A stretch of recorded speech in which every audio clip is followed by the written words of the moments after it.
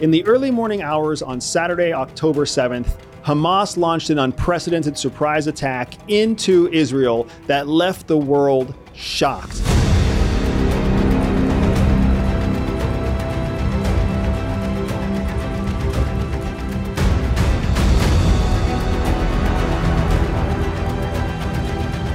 When you look at this attack, there are already people calling it an intelligence failure. And what I want to flag first and foremost is that there's not enough information yet to confirm whether or not this was a successful surprise attack on the part of Hamas or an actual intelligence failure on the part of the Israeli intelligence service, in this case, Shin Bet, their defensive intelligence service. Most people don't understand how a surprise attack and intelligence failure wouldn't be the same thing. One of the key things I want to share with you today is the difference between a surprise attack and an intelligence failure, as well as looking into why it was that Hamas chose this day of all days, at this time in world history, to launch this incredible, bold invasion into Israel. The first question we need to answer was this a successful surprise attack or was this an intelligence failure? Based on the information that we have at hand right now, it looks like this was actually a successful surprise attack more so than an intelligence failure, and I'll tell you why. In order for an intelligence failure to occur,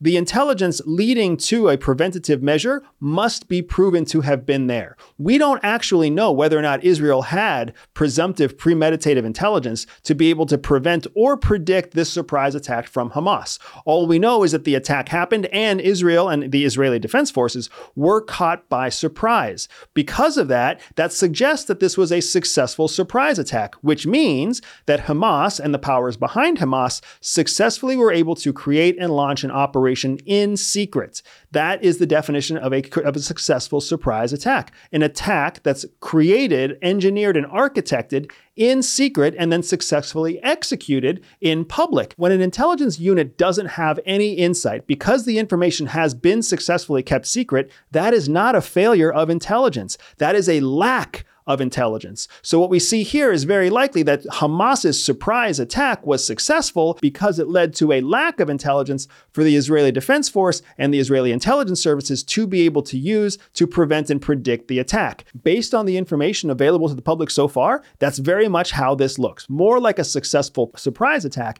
than an intelligence failure. Now, there's a second element here that we also have to consider.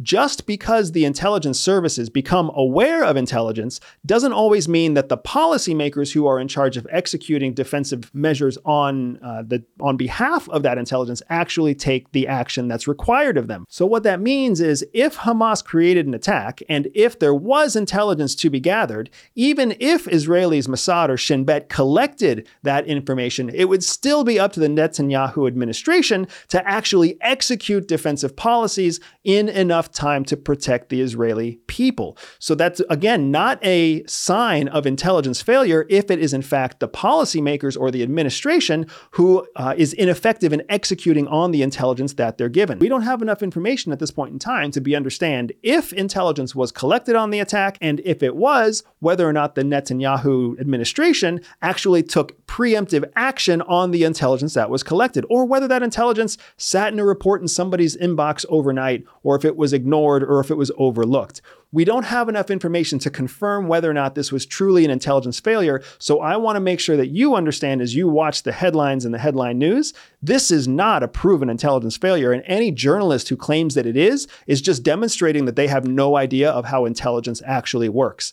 This was for sure a successful surprise attack, and whether or not there was intelligence to be able to prevent the surprise attack is yet to be determined. Now, understanding the intelligence truth of this situation, let's talk about why the timing is so important. Now, I don't think it's really that important that this happened on an anniversary period of the 1973 Yom Kippur War. I think that that's interesting, and I think that's in line with what you see with many terrorist groups that generally tend to execute operations on anniversaries of other dates. But more important than that, consider the fact that Israel has been going through some advanced negotiations with Saudi Arabia for normalization of ties between the Israeli, or the Jewish, and the Muslim, or Sunni Muslim, world. Now, if you zoom in on the Middle East, you basically have two countries vying for influential dominance in the Middle East. And those two countries are Iran and Saudi Arabia. Iran is, of course, Shia, and Saudi Arabia is Sunni in terms of the primary Muslim faith in both countries.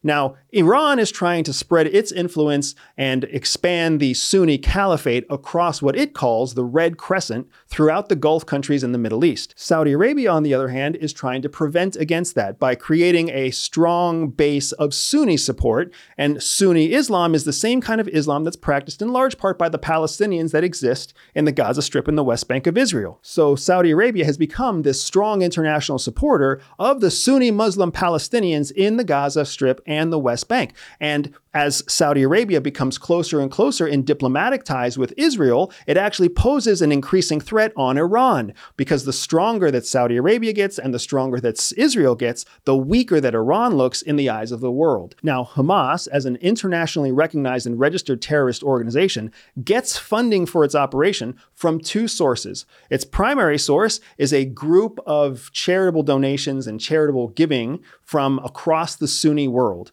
But the second place that it gets its funding from is directly from Iran. Hamas is a proxy force, a tool that's used to execute foreign policy objectives on behalf of Iran beyond Iranian borders. And it does so by using support, financial support and weapons and training that come from Iran, as well as pulling from its own base of charitable donations as a quasi-official, quasi-politically recognized group. Because keep in mind, Hamas is a recognized political party inside the Gaza Strip. So Hamas not only has these registered official ties to the outside world, but it also has these very official ties back to Iran as a terrorist group and a proxy group for executing Iranian foreign policy. So to put it simply, Hamas serves as a proxy force for Iran in executing a protracted conflict for influence in the Middle East between Iran and Saudi Arabia.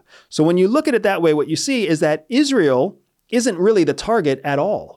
What you have here is a conflict between Saudi Arabia and Iran. Iran is trying to prevent Saudi Arabia from closing diplomatic ties with Israel. And in order to do that, they know that they can use their proxy weapon, Hamas, to create conflict and chaos in between Gaza and Israel, which is going to force Netanyahu and his right-leaning, very conservative political base to attack and incur vengeance back into Gaza Strip, which means they are going to take the lives and intentionally attack Sunni Muslim Palestinians that exist in Gaza. And in so doing, they're going to cause a rift between Israel and Saudi Arabia. As real as the deaths are on both sides, and as of this recording, there have been hundreds of Israelis lost and hundreds of Palestinians lost in just the first few hours of this conflict. But in hearing Netanyahu and his administration come out and say that this is officially a war, Israel has declared war as a result of this conflict in just a few hours,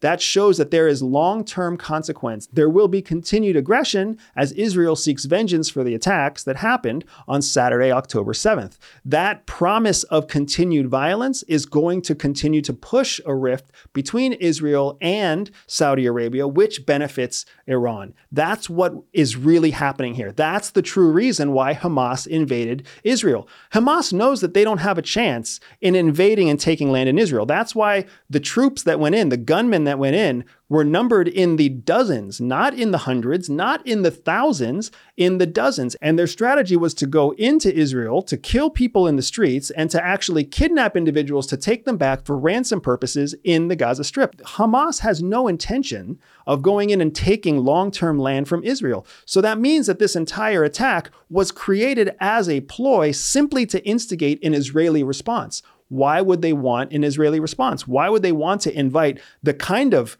aggression that they're going to get from Israel? Because keep in mind that Israel has superior firepower, superior weapons capability, superior training, a superior military force. So they will be able to wreak actual hell on earth in Gaza in response for this attack. So what did Hamas really have to gain? It wasn't about Hamas gaining at all. It was about Iran gaining by increasing the conflict between Saudi Arabia and Israel. Israelis, now why is this so important? The Israelis have expanded their relationships, their diplomatic relationships across the Muslim world. The United Arab Emirates and Bahrain have joined and recognized officially diplomatic ties and diplomatic relations with Israel. That has never been seen before ever in the history of the Middle East, and it just happened within the last 2 years. Saudi Arabia and Israel are on a similar path to being able to close that gap and have the same kind of positive diplomatic relations. The only two countries who are still on the outside of that are Qatar and Iran. So Qatar and Iran are still holding strong to a very conservative Muslim stance that prevents any kind of recognition of the Jewish state. What you see here is a jockeying of power in the Middle East.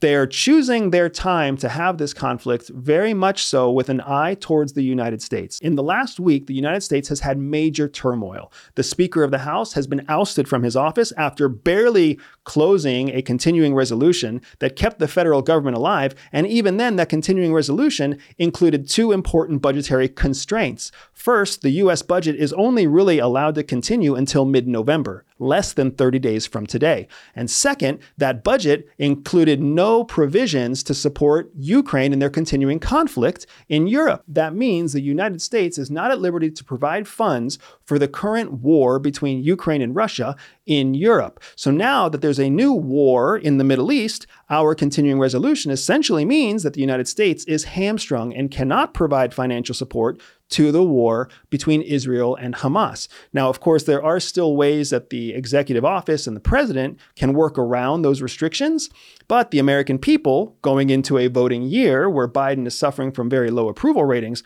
are going to be watching very carefully to see what does President Biden and President Biden's administration choose to do to support Netanyahu, who is a known conservative leader in what is essentially a lopsided, one-sided attack against the Gaza Strip or the West Bank. It's common knowledge in the international community that there is no way to compare the military force, the training, or the investment, the money behind the Palestinians in the Gaza Strip and the Israeli IDF. There's no way to compare the two. If for the IDF to attack Hamas, it's going to be a bloodbath in the Gaza Strip, which is going to cause a humanitarian issue around the world. When you start to look at how the future of this conflict will play out and what it means for Saudi Arabian and Israeli relations, as well as Israeli and American relations, you start to understand exactly why it is that Iran sanctioned a surprise attack by Hamas across the border into Israel, even though they knew that Hamas did not have a fair shot at actually being able to continue a protracted war. What we are going to see play out in the coming days and weeks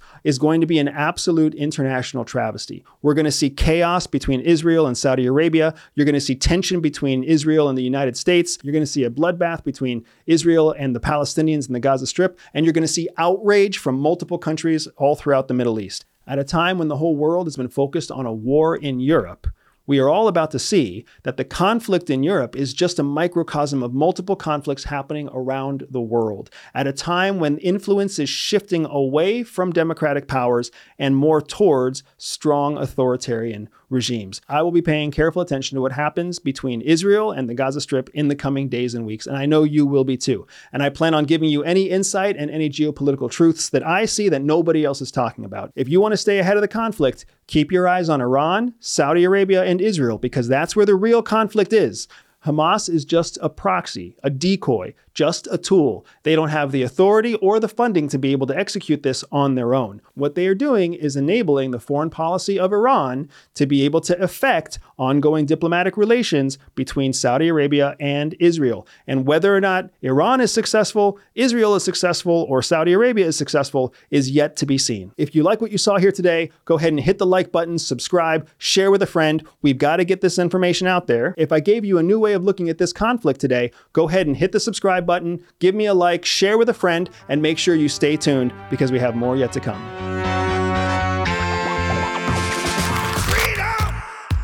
So fresh on me.